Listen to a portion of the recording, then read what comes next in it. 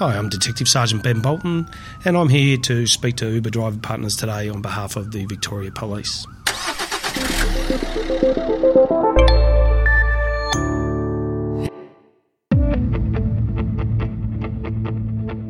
Today we have a special podcast with Ben Bolton from Victoria Police. Ben, thank you so much for joining us today. Would you mind introducing yourself to the listeners and sharing a little bit about what you do? Yeah, sure, Divi. Hello to all the Uber driver partners out there listening in. I work in the Victoria Police Sexual Offence and Child Abuse Investigation Teams. This is also known as the SOCIT. We specialise in investigating sexual offences against adults and children and other child abuse investigations. Thanks a lot for taking the time to talk to us today, Ben. So why do you want to talk to Uber driver partners and what would you like them to know? Yeah, Divi, look, I wanted to come on this podcast for three main reasons. Yeah, so firstly, as an Uber driver partner, I think they have an important role to play and a duty of care, in ensuring people come home safely. It's something I think they should be really feel proud of that they do regularly. In a majority of cases, Uber driver partners, they do a very good job at this.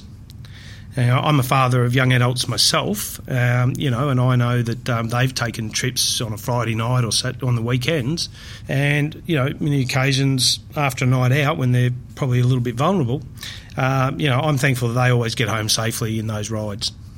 Secondly, everybody has a responsibility to prevent sexual offences occurring, and that includes Uber driver partners. It's as simple as if you see something and you feel safe to do so, say something. This might be something as simple as asking if someone is okay. For example, if you see a person passed out in your vehicle, they may require medical assistance.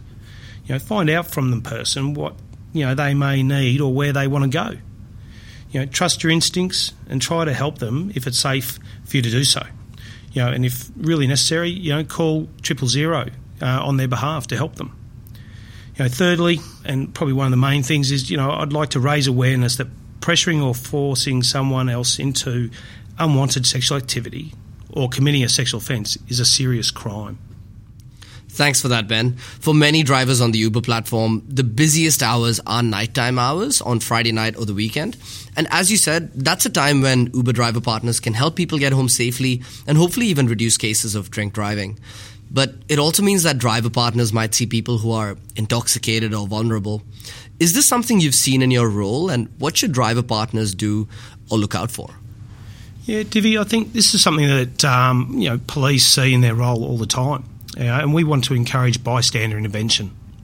What I would say to driver partners is what I said before.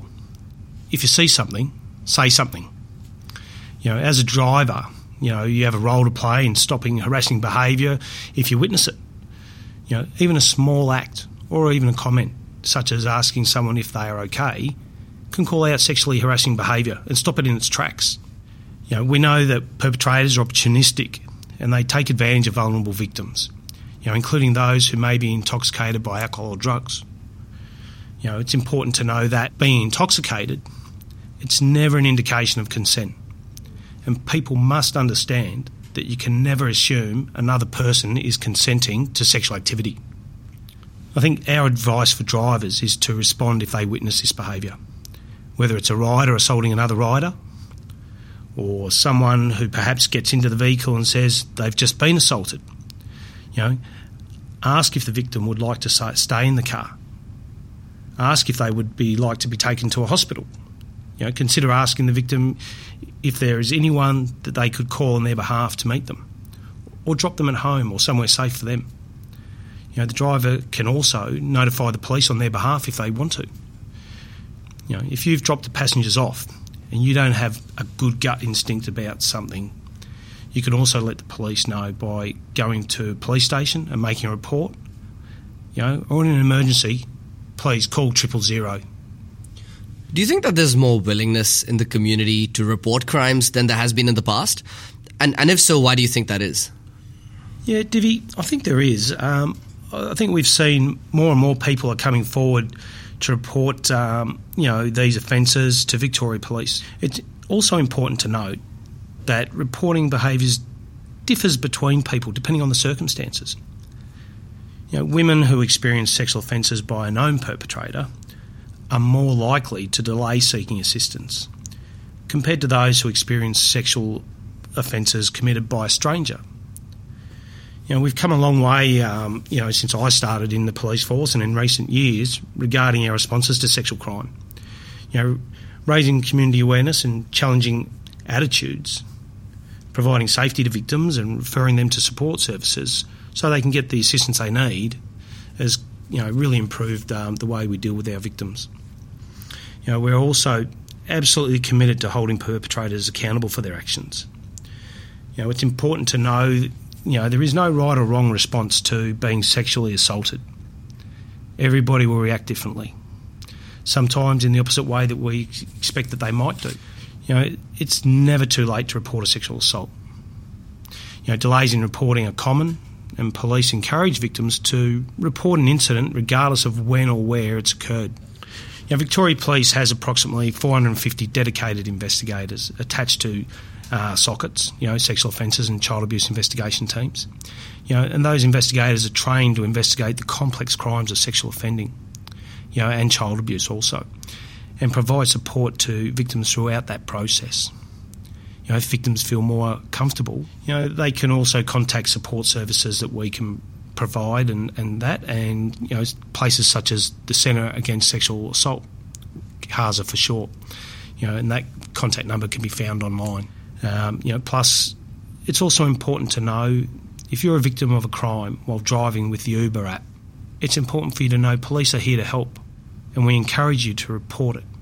We can work with Uber to get data to assist with our investigations.